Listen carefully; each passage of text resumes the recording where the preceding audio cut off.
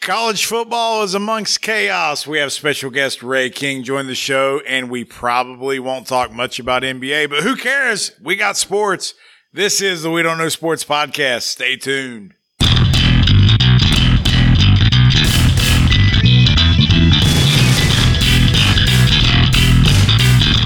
Welcome back to the We Don't Know Sports podcast. This is Chad the Mark with Nova Scotian Biggie. Nova Scotian Biggie. We also got Mr. Brown. And ladies and gentlemen, we have a great show, and we're going to start off by just letting you know that we had a great interview tonight. We spoke with former Major League middle reliever Ray King, and I'm almost pressed to say it might be my favorite interview we've ever done. Is that fair to say? Yeah, he was outstanding. He let loose from the very beginning and made us feel like he was sitting in our own living room, and we had a great time with him. I can't wait to have him back. So anyway, it's going to be later in the show, so we're going to keep you in suspended disbelief until then. But I wanted to start off and get this off my chest. My heart is broken, not completely, but it's at least cracked.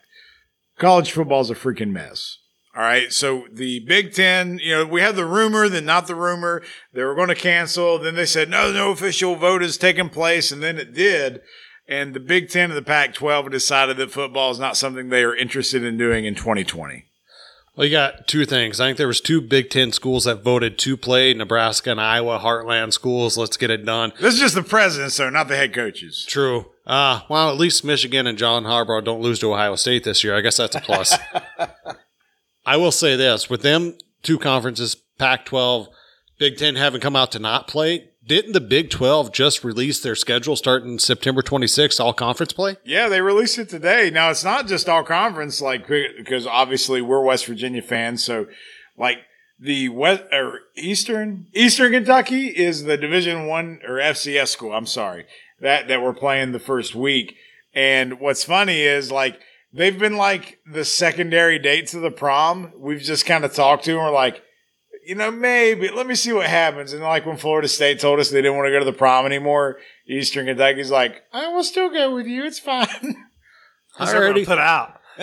You're damn right they are. I already bought the ticket.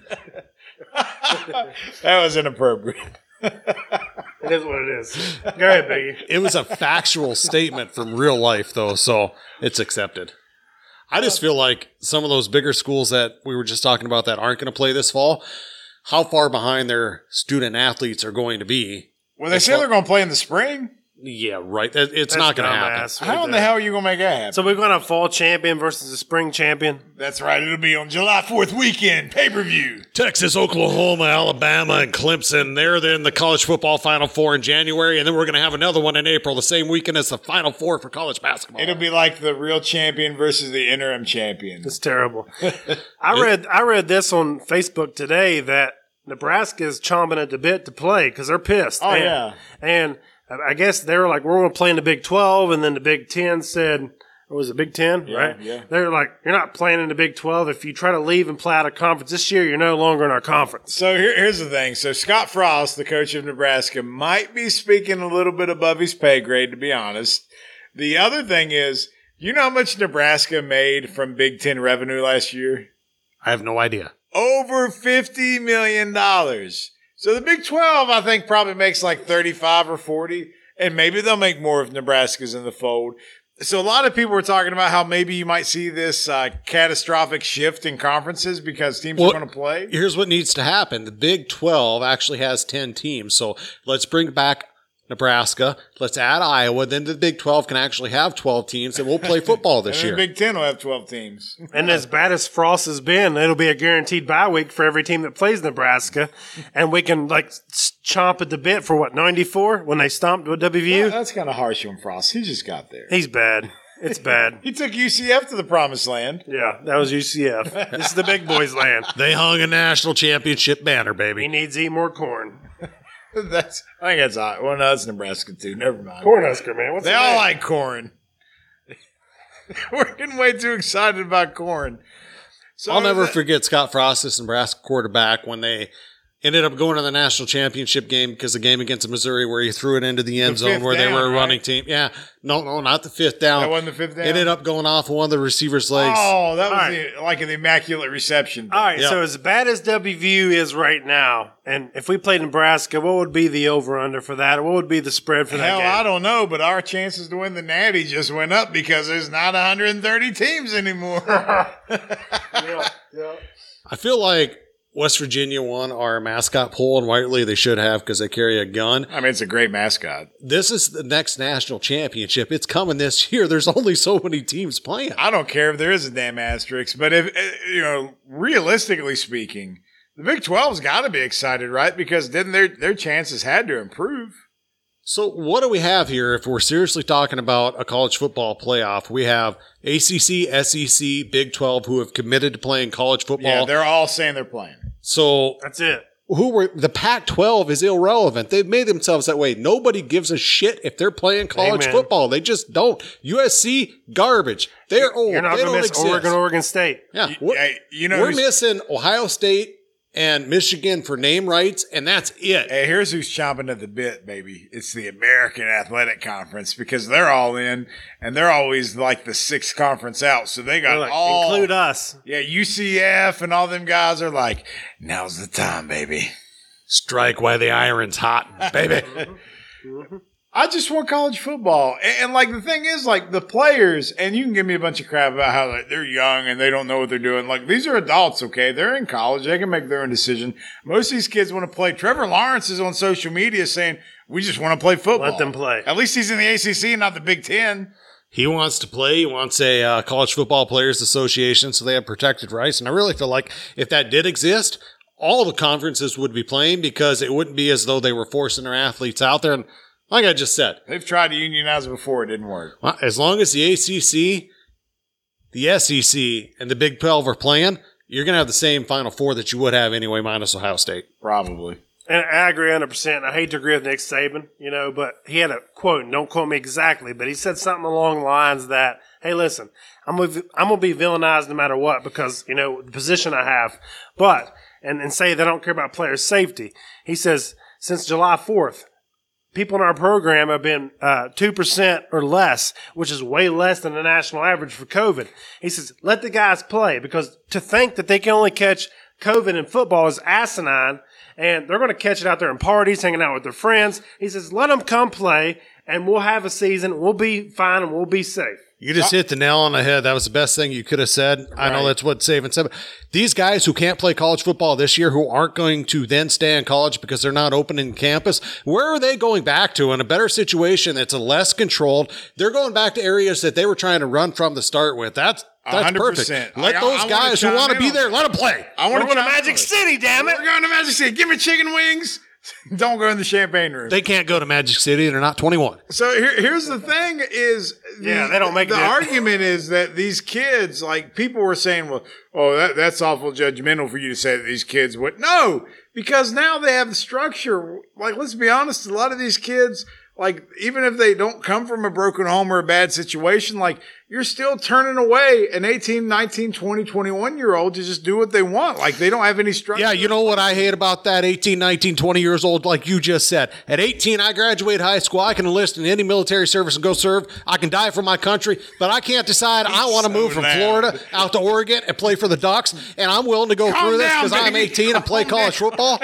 I just love how we justify when we decide when these kids are allowed to make their own decisions. He's out of control. Well, I'm sorry. It's just, come on now. It's when it's most beneficial to college. All I'm saying is, the point is, if they're all enrolled and they're in practice and they have all that time, they're committed to do what they want to do there. They're not going to go out and do the things that you just talked about. It is what it is. And that's the same thing for us. Like, we're grown-ass men. I'm a man. I'm 40. And so if I'm enrolled in school and playing college football, that's what I'm dedicated to. I don't have time to go out and do this other shit. I mean, what do they want? Wings, the dinner, and the lap dance? Or did I miss something? That's the trifecta. They want champagne, too. Oh, champagne. Wings, champagne, and the lap dance. Do not go in the champagne room. Exactly. I can't make that clear enough. No, it'll be made clear later. All right, so either way, I guess, like, some schools are still talking about putting fans in the stands. Like, I don't think it's going to happen, but we'll see. I don't see that happening, but it'll be people in the press boxes, coaches, and that's it. So what do we got 3 of the big, we got the power 3 now, right? So that's what we're looking at. So that's what we got, 14 out of the SEC, 10 out of the Big 12, and the ACC's got 14. So what is that? 38 schools? Yeah. And of those 38, you'll pick 4. And out of those 4, like I said before, Ohio State's the only one that would have been in there that isn't. I mean, I'm just glad that we'll get some type of college football. And here's the thing. It could still change.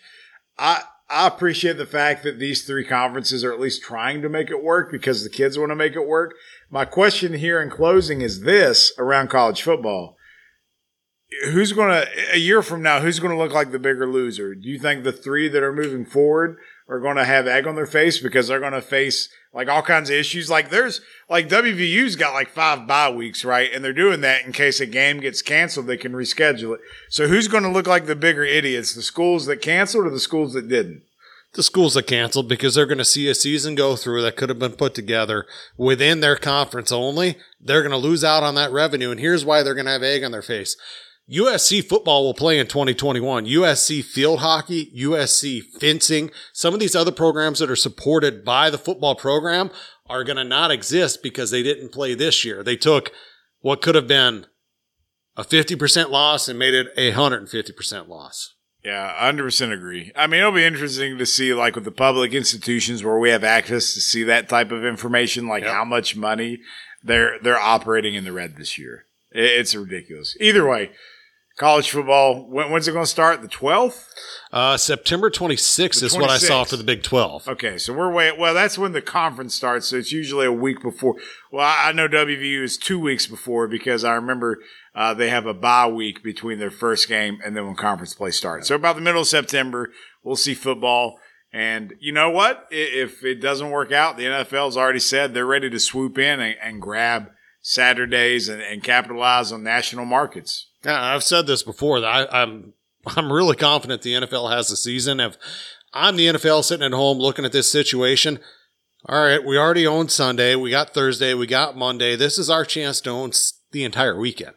I mean, if you're going to give them an inch, they're going to take a mile. Damn right. I mean, why not? Yeah. We got to make money, damn it. Print their own money. So I know last week, Mr. Brown, you and I talked about how we didn't watch the NBA at all, but I got to be honest with you. I've been watching the Phoenix Suns because they're 7-0 inside the bubble. I'm ready to buy my Javon Carter jersey, but is there anything else of news that you've paid attention to at all? Like, can you bring some of our listeners back to the NBA?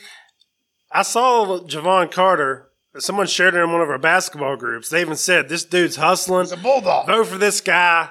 Javon Carter doing his thing on the defensive end. I love him because he's our guy, right? But I can't like feel that, on an NBA level, and I got it. But I saw that the Greek Freak got headbutted for suspended. He headbutt somebody? Yeah, he's suspended for the last game of the year for headbutting Mo Wagner. Oh, well, that don't even matter. He's out. And then I also realized that Zion, they're eliminated. The Pelicans, which is a big draw for the NBA, they're out. So let's just see what happens from there. What was so funny is the NBA was so convinced on trying to do this format to give the Pelicans a chance to make the playoffs. There was a bunch of talk about how be in. Yeah. They gave the Pelicans the easier schedule to get Zion in. Easiest. Grizzlies fans were pissed And because the they Pelicans wanted arrest him. Yeah. 15 Come on, minutes. man. What the hell are you doing? Come on. And all the while, the Phoenix Suns are lurking. They went from like the 13th seed to now where they're in this like playoff format. No, you got dudes, though. You talking about Javon Carter, but you got NBA dudes talking about get Booker out of Phoenix because that dude's a stud. Draymond said He said, get that dude out of Phoenix because he's a stud and he's dropping whatever he wants to drop. Like and 35 a game. He's just stuck in Phoenix. But you know what I realized with Zion playing 15 minutes a game? There's no way Michael Jordan was suspended from the NBA by David Stern because it killed ratings. He's your biggest draw. Dude, that's the biggest They set the schedule up to bring Zion to the playoffs in the 8th seed to face LeBron. Look at where the ratings are right now. You guys talked about this last week. If the NBA was fixed, Zion would have been playing and the Pelicans would have been in at 8. Look, first of all, on the Jordan rumor, anybody that thinks that's reality is got their head up their ass, because why in the world would that even happen? And if they were going to do it, they would have just done it. They wouldn't have done it like in a pseudo way, because like, what's the point? The truth gets out anyway. The Jordan haters want to say it. That's all it is. But the thing about the Pelicans, they didn't want any part of it. They didn't want to play the Lakers in the first round. Let the teams that are hungry, and that's what's happening. But at least I can say I've actually seen some highlights and watched a little bit more of the games, but it seems like there's a lot of guys that are not playing right now, and you have teams that, whether they're a 4 seed or a 5 seed or a 3 seed or a 6 seed, they don't really care because there's no home court advantage. Yeah, right now nobody really gives a poop about anything that's guaranteed a playoff spot. Boop. Because they just don't want to get hurt. They've got a chance to bring a title home. And in 2050, we don't care that they played in a bubble in Orlando.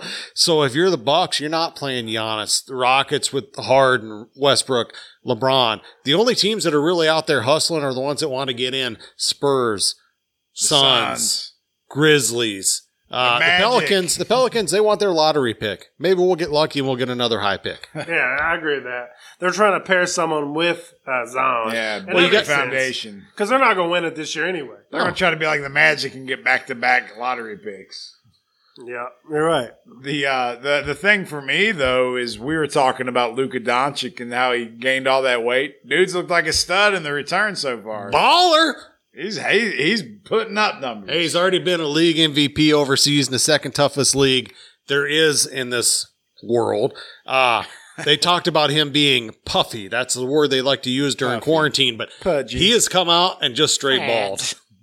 You know, the thing that Doncic said was, he's used to playing in environments like this because overseas you would play like a slew of games at one site, so there wasn't really home court advantage. So this isn't like a huge thing for him. He adapts well, apparently. Luka, I love him. Outside of the Bulls who are on my team, Luka's my favorite player in the league. All right, so and I'll bring this up. Oh, just to say this, I heard the Bulls are going to keep on Jim Boylan because Reinsdorf's concerned about financial fallback next year without potential fans. Nobody cares. If they do that, I'm going to become a Luka, Dallas Maverick, Mark Cuban. They're going to become my new team. You would hope. Listen, I'm going to tell you right now, you don't have the right to switch teams from the Bulls to the Mavericks because you've had like 18 championships with the Patriots. You got to stick with the Bulls through thick and thin and to ride it out like the rest of us MFers because you've had enough championships. I haven't had a championship since 1998. I thought the Mariners being bad for 20 years gave me that pass. I understand now that it doesn't. Okay. You woke me up, okay? Hey, being a Cincinnati Bengals fan, you guys being Bulls fans, since Jordan retired, now you know what it feels like. And it hurts. No, but you're Bengals, Reds, and who else? You don't really have an NBA team. My NBA team left. So, yeah, your last thing was 90. I'm Seattle Kraken.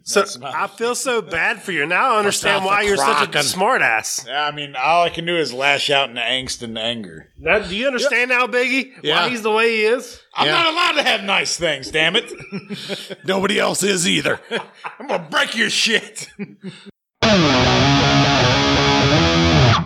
Ladies and gentlemen, joining us now is a long time middle reliever, pitcher, left-handed extraordinaire. He played in the majors for, I think 10 years, maybe over 10 years. I know I'm right there close. Mr. Ray King joins us all the way via satellite from Arizona. Ray, how you doing today, sir? I'm not that old, man. Come on. Hey, I'm doing well. How are you guys? I'm doing well. You look like you could still play. I'll give you that. Well, the new rules, I couldn't play because you got to face 3 hitters. Yeah, that's true. Man, I hate to even jump right into that, but I'm going to tell you, I can't stand that rule. I hate it with a passion. I know they're trying to speed up the game, but, man, I feel like it takes away some strategy a little bit. I appreciated the fact that managers had to make these tough decisions on, like, do I just want to use this guy for one batter and then not have him the rest of the game? So, I guess that specialty is gone now. Well, I just think, you take away from integrity of the game. You look at the Cardinals back in 85, 86, Whitey ball, or even LaRusse over the past years to where, you need an out right in and there, bases loaded, 2 outs up by run, you come and get that left and get them out of it, you got a chance to win that game. To where now I say things that they probably hate hearing is, you want to speed up the game? Cut the commercials. That's not a bad move either. Like, hey, and who's ever went to a game and said, "Man, I wish this was over sooner"? Yeah, exactly. To where if you go in a game live, and especially a baseball fan, you want that nail biting. You want that excitement to where, here come a left end, you're going to face some Barry Bonds or turn Chipper Jones around or things like that, to where it's baseball. It's America's pastime.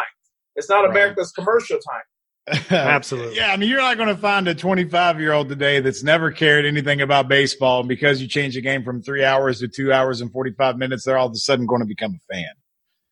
Well, I just tell everybody, the game has evolved so much to where I'm glad the guys get an opportunity to play in the majors, but you got too many guys that are making it to the majors that even in my day wouldn't even sniff a team, to where the guys are coming in. So you get these guys that are, 18, 19 coming out of college, and great for them, make all the money in the world, but they don't understand why they made that money or why they're there, to where, it was pride. And after games, I stayed in the locker room with the Mark Greases and, Sammy Sosa's, to where I couldn't leave until they leave, to where now when the last out is recorded, these guys are already in a uniform, out of the uniform, gone in the car, to where they don't understand why baseball it is. Because if you talk the game, you can learn the game. If you run away from the game, you're just waiting on the 15th and the 30th. Absolutely. So you jumped in immediately on the 3-batter minimum. So I had another rule change I was going to bring up anyway. Since we're on the rules, I'm going to bring this up real quick. You saw the top of the 10th or an extra innings now, runner on second. You already have a runner on there. Are you a fan of that, or do you think it's just like more Bush League stuff here? Like, to me, I think it's like travel ball, softball rules, in my opinion. That's my opinion. But I think the commissioner is from California. That's why he calls it the California rule, right? I think it's absolutely terrible. The game of baseball has been this way for hundreds of years, to where you play until there's a winner. You don't put a guy on second. And, I think the other night it was so funny. I watched the Braves did it, right? Yeah. Well, they, got him over and, suicide squeeze to win the game, to where, you didn't get a hit, but you won. Explain that one. Yeah, exactly. And here's what's even weirder is the pitcher that comes in the 10th inning, you give up that go-ahead run from the ghost runner, that don't hit your ERA, but if like 2 runs would score, the second one does. But, I mean, it shouldn't hit you. I got it, but it's just weird to me. Yeah, because it's the same thing. You can be the odd man out, and if you go on a series and you do 2-tie games, you come in both, you can walk away from there 0-2, and you didn't give up a hit. Right. Yeah, you didn't walk anybody. You didn't give up a hit. Right. You gave up a sac fly and a suicide squeeze, and you lost the game into where in a column you got the loogie. Now, Ray, I'll give a slight pass to this year just because I know they're trying to cram so many games into a short span. I hope this doesn't become like a long-term plan for Major League Baseball. The other thing, too, is now you got these 7-inning games. And, again, I understand it's all about trying to cram it into, the small window. But for someone like you and the position you played, I'm a Reds fan. And so right now our starting pitching is great. I was hoping we could get the next 5 games rained out. So that way the starting pitching could just be playing because our bullpen's been atrocious. Everybody goes 7. So I'm like, hey, we just get through 7 innings. I was joking about the Reds bullpen. Maybe they should go to the rodeo and be in that bullpen, because I've seen some of them games, man. They feel like you're playing that, right there in little small parks, to where ball flies out, you're up by 5, and next thing you know, you lost the game because it's been bad. It's been terrible. Yeah, I seen somebody put on Facebook, can we lose 2 pitchers in front of the pitching coach? Yeah, they're making crazy decisions this year. For sure. For a short season, man, they're trying to make it count, I guess. Yeah, I mean the Braves. They're trying to get to that skyline chili. That's it. God. You know what? I love Cincinnati, but I can't say I'm a big fan of Skyline Chili. Let's just say it tastes better at 2:00 when you got a few beverages in you. Exactly. That's when it's. That leads me to my next question, because anytime I'm traveling, and the way you guys got to travel, I mean, I love traveling and trying new food in different places. So, in your opinion, which Major League city has the best food that you remember? We already said Skyline Chili. That's his favorite. Yeah, Skyline. Yeah. That's the worst. That's the alcohol absorption. Yeah. But I think to go through the cities, if you really want to get into deep food, Miami, because it's so authentic with different cultures coming into Miami. You're looking for a great restaurant where you want to dress up and look the part. Chicago. That's probably the best food, restaurants there, high-end class restaurants, Chicago. And then, Philly, when you go in there, get Philly cheesesteak. If you get Geno's or Pat's, it's all about So are you Pat's or Geno's? Do you have a preference? I just told them, give me half of one from each. There you go. That's a good politically correct answer. I like that. But then, each city got something different. Like, you go to St. Louis, you got the fried raviolis you got to try. Right. And like I said, coming to Cincinnati, even though I'm not a big chili fan, but you got to try it.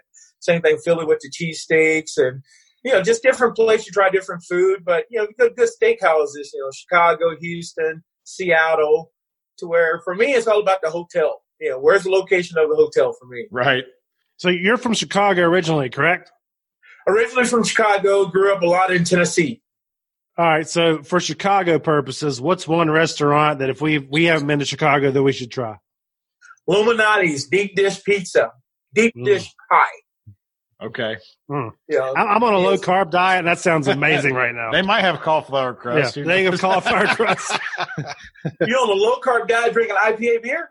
That's the only carbs I get every week. So you're drinking your carbs. Yes, exactly. He called you out quick. Yeah, he did. Yeah. Thanks, Ray. I did watch him just eat like a burger with no bun a second ago.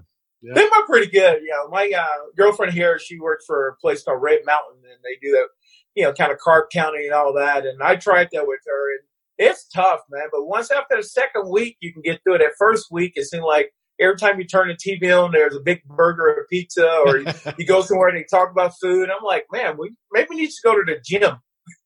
Yeah, that's part of it too. We should all go. Right. So, Ray, how many teams did you play for when you were in the majors?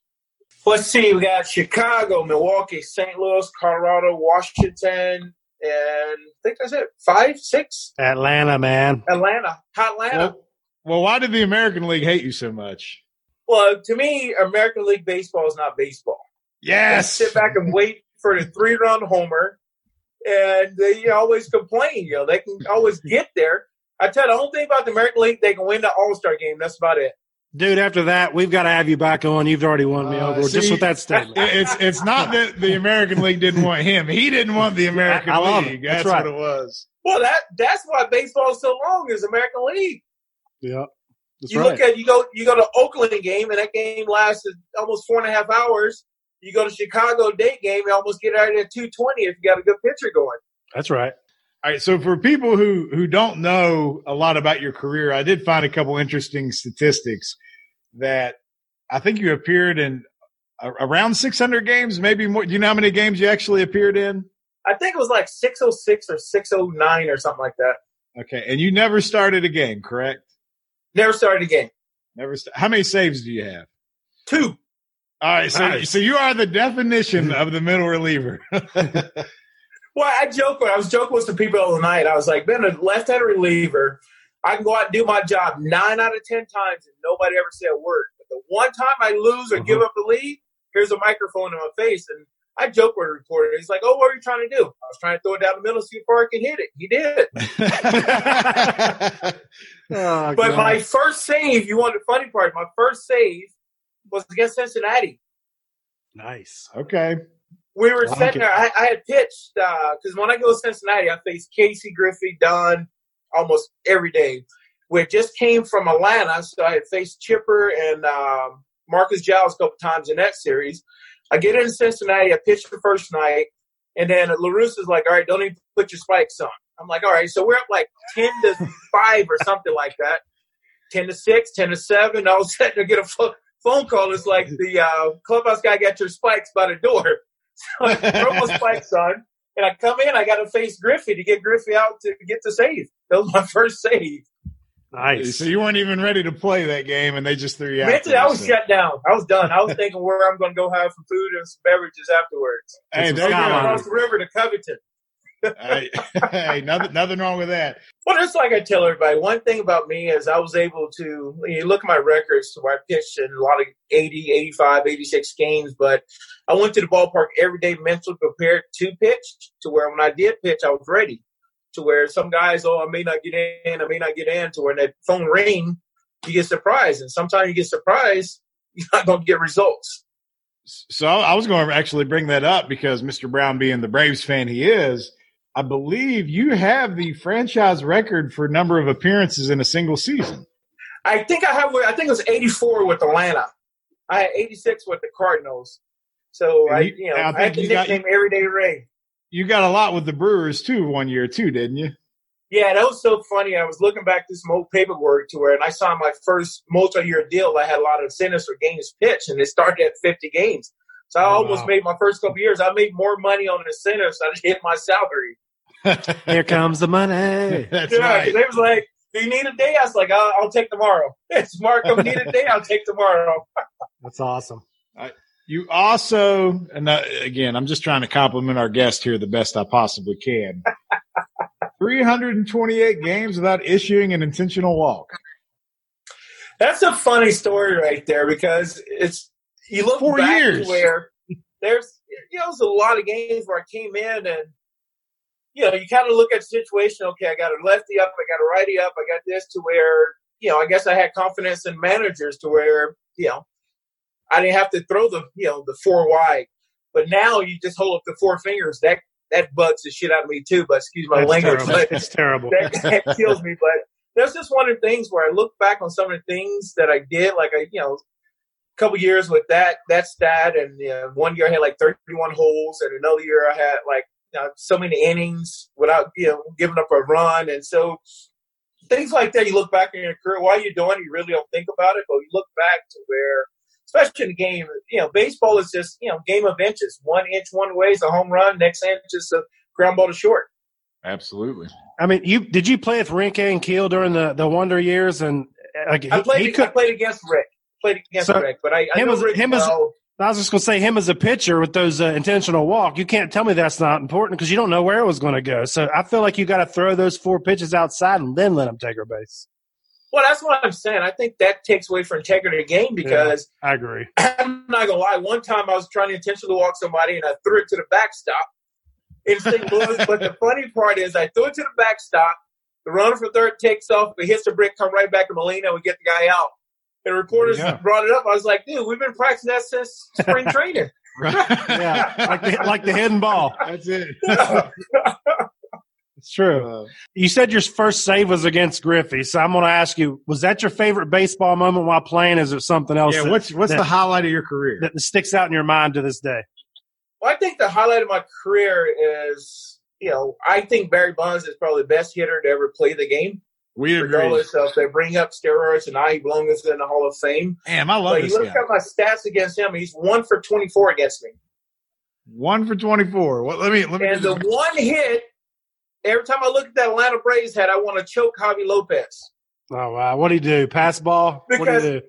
I had Barry all the time. I throw Barry 2-seam fastballs and 4-seams away. Javi put out slider. I shook. Javi put out slider. I shook again. And I was saying, once the catcher put it out the third time, he sees something that you don't.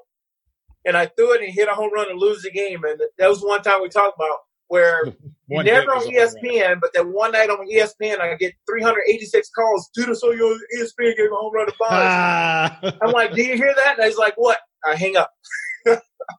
Maybe you should have Eddie Perez that day. Let's give up the offense and let's go with the defense. Right. So for the record, though, to try to make you feel a little better, Barry Bonds has a .042 batting average against you. I owned him. Put him in the Hall of Fame, damn it. Yeah. If he go, I go.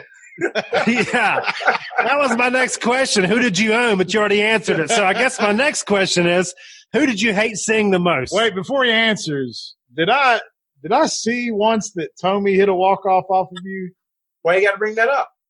Man, I was trying to put together this video montage to show our followers, and no, but you just said the funny is that right there. Jim Thome is probably the nicest guy in baseball behind Sean Casey. So it was so funny. I was young with the Brewers. I had just pitched against Atlanta. I had punch out Chipper. I had punch out Javi, and Andrew Jones. I got hit a ground ball back to me, and then I walked across and. Hank White, Henry Blanco's a catch. He's like, this game's easy. And the next night I go to Cleveland. The first pitch, I'm feeling good. I throw a pitch. I look up, it's like 97. I was like, man, I feel good tonight. Next pitch, Tommy hit it dead center. home run, walk off. And the next day, Tony comes out. He's like, man, you're going to be really good in this league. You throw real hard, but I saw you look at the radar gun. I knew you were going to throw a fastball. Awesome. He read you too much. Yeah. So, hey, I never looked at another radar gun in the stadium. Hey, I got a baseball trivia question for you. Do you know who has the all-time Major League Baseball record for walk-off home runs? Is it Tommy? It is Tommy. See, don't you feel better now? Yeah. I love baseball, man. It's the best game there is. Absolutely. Yeah. What hitter did you hate seeing the most? You own Bonds, which is amazing, but who did you hate to see? I hate seeing Juan Pierre. Remember with the Marlins? Oh, gosh. Just pesky. I'm like, dude, you never take a full swing. It's just like he's trying to slap it. I remember one time I faced him. I threw him 17 pitches. Wow. After the 16th pitch, I called timeout, and I called we had this kid, Johnny Estrada, catching. So I called him out. I'm like, dude, let's just throw it right down the middle and see what happens. Because hitters like that, they're either trying to pull the inside pitch, go the other way, and threw it right down the middle, and he took it. And the next time, I'm like, dude, what are you looking for? He's like, dude, I'm looking something in and out. I was like, there you go. You throw the ball down the middle, a hitter can't hit. They don't know what to do with it. Oh, it's almost too easy. Like you're out thanking them. Just like put it on a platter. Put it on a platter. But I had some great hitting coaches over the years. I had Rod Carew and then in Atlanta, I had some great Terry Pendleton to where I talked to hitters, hitting coaches and hitters because they would tell you how to get them out. If you really look at the game of baseball as a pitcher, I'm going to give you one hit to hit. If you don't hit that pitch, I'm supposed to get you out. Because you really look at it, they go 3 for 10. They're a great hitter. But as a pitcher, you go only one hitter, you give up a home run, your ERA is 27. To where now you just look at them to where, okay, I'm going to, I'm trying to throw a pitch and get your reaction. If I can get your reaction, then I got you. If you don't give me a reaction, that's what made Tony Gwynn so good to where right. It's just the same every time, right? You don't know how to read that. We were talking baseball the other day, and they showed a stat with Tony Gwynn, like swung and missed like 8 or 10 times the whole entire year. He struck out one year. I think he struck out like 8 times the whole year. And I got you got Stan striking like 8 times in a doubleheader. I'll tell you this. In the history of baseball, my grandpa loved Ted Williams, and I have some Ted Williams photos around the studio here. But for me, yeah, there you go. Yeah, I love Ted Williams. The next guy for me is Tony Gwynn, right? I mean, exactly. That's my 2 guys. And I mean, like, I feel like those are the best 2 pure hitters, in my opinion. It's just on my charts. I love Tony Gwynn. Well, Tony's stats jump off the page, too, when he's facing, like, elite pitchers. Yeah. Like if he was against like a Maddox or somebody like that, we always see that like he owns them better than anybody else. Well, right, that stat. I think they did it. There's a stat where Glavine, Smoltz, and Maddox in their prime. Tony Gwynn's like a 310 lifetime hitter. Right, and everybody else is like lucky to be 150. Yeah, because when you go to San Diego, you had guys who would go to the ballpark early just to watch Tony Gwynn take batting practice. To where here's a guy that if you look at him, it's like. What's amazing about him, they put that uniform on, and it's just because I faced him one time, and I threw a pitch. I had him 0-2, 1-2, 2-2. I'm like, let me just see if I can get him chase. Yeah, he just flipped it right over third baseman for a double. I'm like, awful. Yeah. Just go ahead and go to first base. Yeah, you can't be mad. We'll call that a hit. So he was 1 for 1 versus you. It was. I got to face him like 2 or 3 times, but I got a couple hits to where he was just. It's like. Game of chess, and he's the chess master. Man, Ray, I'm telling you, we could talk all night, and I don't want to keep you forever. So, you're good. I got time. We're sitting around. Great. I'm going to go get me a beverage. There you go. If we need to take a time out, you let us know. Very good. Watching the season this year so far, how's it felt for you? What have been your thoughts, or have you paid attention at all? How are you looking at this year? Well, it's great to have the game back, but, with this crisis we're going through, pandemic, whatever you want to call it, it's everybody's safety. We got teams that have done this and done that, or I went out with a friend, I did this, to where the game of baseball is what we all love, and it's great seeing it, but it's kind of weird watching it with cardboard cutouts, or they're piping in fake music. But I tell everybody, if you're a competitor, once you step on the mound and a hitter get in a box, it's game on, because ready to roll. Even though it may not be what it is, but I still got to go out and compete because if I'm a free agent, this is what I got to do. Right. And, for guys that are opting out, I don't have anything negative to say to them. But you got a lot of guys that this could be their last year or could be their first year to where they only get 20, 30 at-bats. And if it go back to normal to where do I get another shot to where it's a game right now. It's uncertain. So you got to, quote unquote, got to ball out. Yeah, I mean, it's been crazy, like you said. So you've had the Marlins who love Magic City Wings in Atlanta. You have the Cardinals who love the casino. I don't know which casino. And then Detroit. They were in Detroit. And then you have the couple dudes on the Indians starting rotation who went out with some friends in Chicago, and now they're being self-quarantined. So every team's adapting to this, and it's like no one's really at full strength to an extent. I guess for me, do you feel like the MLB should have tried a bubble like the NBA, or do you feel like that just wasn't reasonable for Major League Baseball? Well, I don't think you can do a bubble because you got, 32 teams. You're trying to find a neutral site. Where are you going to find something neutral site? Only neutral sites that you probably could do is maybe, Milwaukee and Chicago where there's 81 miles and you can play 2 double hitters, but you still got to do it. But I just think it's at the point to where, the protocol from the commissioner should have been better to where, okay, here's what we're going to do. No leaving hotels, no doing this. We're going to put you at the nicest hotels. We're going to have food catered in, drinks, whatever. Go to the bar and just shut that hotel down. And then you're going from the hotel to the ballpark. Because, you want to go out. You want to enjoy. You're in the big leagues. You're making money. You want to enjoy it. But this at a time now to where you're affecting other people.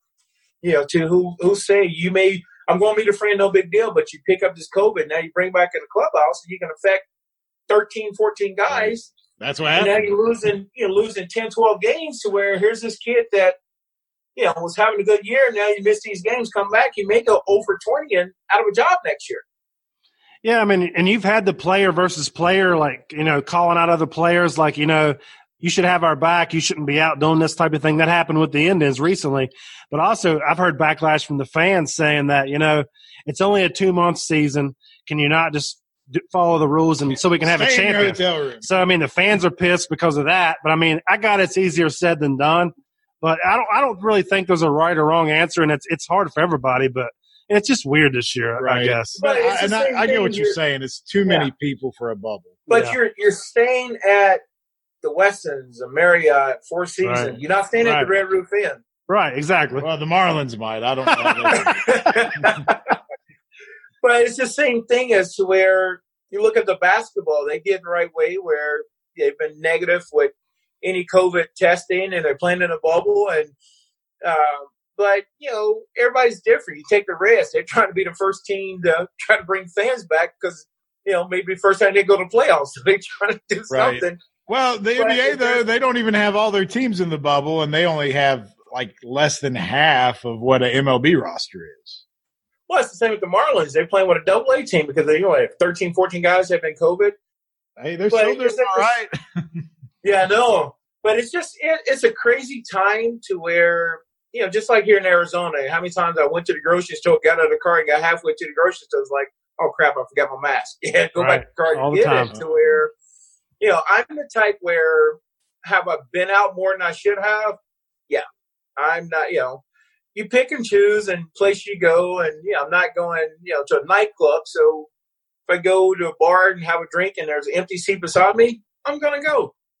That's not how we are. No chicken wings? You ever gone to Magic City? Dollar bill, y'all. Don't answer that. Get a haircut, the wings, and a lap dance. Oh yeah. Hey, look, they have 4.5 stars on Yelp though. That's what it is. It's Magic City. But stay out of the champagne room, though, okay? Right. That's we don't want to breach protocol. We got to keep everybody safe. Oh. Man, we should have just done the whole show with Ray. I know, I agree. Hey, so is there anything you're involved with now you'd like to get out there and talk to the crowd about? What's life after baseball? Well, right now I'm doing a lot of individual private lessons here in Arizona, and I do it at a third of the cost that a lot of people charge because my main thing is trying to help a kid get better. I'm not trying to make money off this kid because there's so many guys out there charging $75, $80, and he telling the guy to drop and drive. I'm like, what the hell is drop and drive? Or you got these hitting coaches like, I'm gonna teach you to, the loft angle and all this. To where my main thing is I want a kid to get from 8th grade to make his freshman team. From freshman team, don't shoot for JV, shoot for varsity. To where when I get that phone call like, hey, coach, I made the team. Hey, coach, I got a scholarship. Hey, coach, thanks for everything you done. That's my reward because the game of baseball, it gave me a lot. And so if I can give back in any way, that's what I'm doing. Nice. All right, do you teach the kids how to bunt? Because that would be really beneficial in the age of the shift. I'm just saying. Well, I tell everybody, if you can't bunt, you can't hit. I like that. Where you seen a couple guys like, if a guy is at third base playing second base and you give him that line, I'm going to bunt. I'm going to make you stop doing it. If not, I picked up 3 hits in a series. I went from 278 to 292, and next thing you know, I'm knocking on 300. But I remember the first time I ever seen that shift. I was with Atlanta, and I'm facing Barry, and I look over, and Vinny Castillo's at shortstop, and then Blouse is over behind second, and Giles is over by first, and I'm like, I'm pitching him away. So it's like, what the hell? And all of a sudden I throw a fastball away and rolls over to second base. Would have been a base hit in the hole, but it's right to, I call it softball right to the rover. There you go. Well, speaking of hits and putting the ball in play and whatnot, how many career hits did you end up with while you were in the majors? I think we're cutting out. Did I hear you? You're a pitcher. You're not supposed to hit. I'm just curious. I got 6 at bats, and the thing that one time I were in San Francisco, and I hit a ball. I was I'm lefty, and I hit it. And I'm late, and it's down the left field line. It's like this, mate. I'm in my head. It's going to drop, and I look up, and Barry's playing right there on the line. So I'm just like, come on. But I tell everybody, but pitchers are the best hitters in little league and high school. And they get to college, you stop hitting. Hey, those who can't teach. That's right. No. That's poetic. But we appreciate you coming on the show. You have been this is one of the best guests we've had, right? Yeah, he's awesome. I mean, we get a lot of people in here. They like to talk about themselves forever, and we don't get in all the fun stuff that we got to with you. So we greatly appreciate it. We hope that you'd like to come back on the show sometime. Yeah, definitely anytime. You got my number anytime. Like I said, I love the game. I love talking. I love talking outside the game because, that game is a beautiful thing to where I got a chance to go and do things I never would have got a chance to do, and I love it.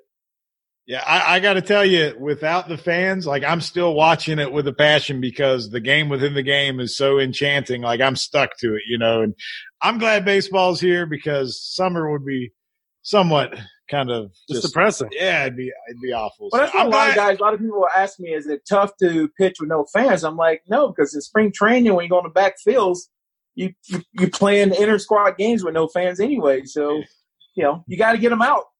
Yeah, you got to do what you got to do anyway, right? Yeah, because if you don't do good, it's still going to show up on Sports Center. Not top 10 plays. Just not top 10. Only that one out of the 20-some, Barry Bonds at bats gets you on Sports Center. Yeah, no, the one night, they show everybody. Don't show the other 23. That is the life of the middle reliever. Ray, we appreciate you coming on the show, brother. Thanks, and we'll hopefully talk to you soon, okay? I appreciate it. You guys have a good one. So we had a great time talking with Ray King. I can't wait to have him back on the show, honestly. Like, he was full of energy, and the fact that he just cut loose and tells us what he thinks, that's great. But let's all cut loose for a second. We got a big week ahead, do we not? Fantasy football hardcore level league. Ladies and gentlemen, you might play fantasy football. You might do a live draft. But I'm telling you right now, you have never, ever been on the level of hardcore football. Mr. Brown, when did this league start? I think it was, 2000 or 2001? I feel like there's a 19 at the beginning of it. It might be 1999. It might be 99. I think this is the year 21. Y2K got us to start. We thought the world was going to end. It was 99. It's 21. I feel like, it's got to be 99. We're rolling along. Like I lost count how many. We have founding fathers in 99. And most of them are still here. No, we have a good, half dozen that are still there. So Now we're up to a 12-team league. for people who play fantasy football, let's let them hear our strict rules. So how many teams do we have? We got 12. And what are our positions? What do we do? We have no flex. No flex. We're still old school. We have 3 wide receivers, 2 running backs, 1 quarterback, tight end, kicker, and defense. All right, so how often does somebody score 160, 170, 180 points? Anytime you score 100, you've had a good week. Right. So what you're saying is every point matters? Every point. And I want to rule out the kickers, but no one's agreeing with me. So you can score 80 points and win, right? Yeah, absolutely. And the flex. People love the flex. We despise the flex. Flex makes it easy. With 12 teams, you ain't got nobody you can pick up. So if you don't draft well, you're screwed. On top of that, we have 12 teams. We draft 18 rounds. So when you get to the waiver wire, there's no one there. You're basically drafting players that you hope are like backup running backs. You hope that the regular running backs can go down. It's going to be a good time. 12 teams, 18 rounds, 3 starting wide receivers per team. You get to week 7 and you're trying to find a bye guy to start in your third spot, or if you had another guy on bye that week, it gets a little difficult. So it's very interesting. On top of that, most players hit the waiver wire in our league. If they're free agents, they're free agents. So you have to watch the game. And if you see a guy tear that ACL, you're got to be the quickest guy. And if you're not, I'm sorry, the kids had your thing. You had your men's softball. But guess what? This is hardcore fantasy football. And if you can't watch it on Sunday, that's on you, brother. I'm sorry, but you're not making your $900. Turn your notifications on. Got to be a vulture. Speaking of vultures. Absolutely. When you're watching Sunday morning and you're looking at Matthew Berry and Field Yates and they're telling you who the 10 hot guys are this week, they're already on a roster in hardcore football. There's no Find one after those 10. We have no advice we can get from people like Matthew Berry, we went the top 20. Yeah, give us like the 382nd guy you would pick, because that's the only guy that's available for us. Now, the draft is Saturday. What time does the draft start? It starts at 5 p.m. What time will it end? Well, Question mark? 12, 1-ish. That's conservative. you can check out, but you never leave. It's one of those deals. So it is. We have people coming in from, we in the past, Pennsylvania, Maryland, North Dakota, Missouri. It's an in-person draft. We don't do this Skype bullshit, right? Right, absolutely. I have guys texting me right now as we're doing a podcast. It's a waiting list. Asking when the draft starts, and they're like, so be at the studios at 12? And these are people that aren't in the draft. Yeah. Like, these are just people that want to show up. They're saying be there at 12? This is the first year guy. He's like new to the fantasy football. He says, do I need to be there at 12? I was like, you be there when you want to be there. Okay. There's 12 teams, 12 individuals running a team, but we get an audience. I mean, it's like a spectacle. It's the biggest party of the summer. Is what it is. We've looked forward to this all year. Like, there's Christmas, there's fishing trips to Lake Erie, there's beach trips, we can go camping in the mountains, whatever it is. Nothing rivals hardcore football fantasy draft. For all loyal listeners, just like with the NFL picks and everything else we do on spreads, I slap everybody's ass in this league year after year. Not last year. I know, the worst year I've had in half a decade. I finished 4th. We hope that if you're listening to this, you fantasy as hard as we fantasy. I don't think you do, but we're going to show you what we got, and we invite you with a rebuttal. Show us what you got. Tell me how you're better. We invite anyone across the country because guess what? First place wins $900, and I guarantee, I don't care where you're from, you're not going to take this $900 from us because that's what we do, baby. Most people, if they pop in for a first year, what's the first thing they say? They immediately look around like confused and they're like, oh shit, I wasn't prepared. I'm in over my head. What'd I get myself into? Yeah, it's like, well, we just took your $100. So anyway, we're looking forward to that this weekend. If you can't tell, we're excited about it. I don't know what else to say, but we have baseball we're still enjoying. College football we're going to get some semblance of. The NBA is almost to the kind of quarter playoffs. I don't know what the hell they're doing before they figure out who's actually in it. But we got a lot of sports. We're excited, and we're putting all our money in the bank saying that the NFL is going to go forward with the season. We're doing our fantasy draft. We're going to enjoy it. This has been the We Don't Know Sports podcast. Join us next week. We got another great guest, a big league pitcher. He's a lefty, right? 1990 Cincinnati Reds champ. 1990 World Series champion, and not just a champion, but a hell of a contributor. He's a longtime Major League pitcher, so we look forward to getting him, and I think we might even try to go to his bar next year. Absolutely. I mean, we would go now, but it's COVID. But anyway, if you want to find out who it is, tune in next week. This has been the We Don't Know Sports Podcast. Have a good weekend. We'll see you next week.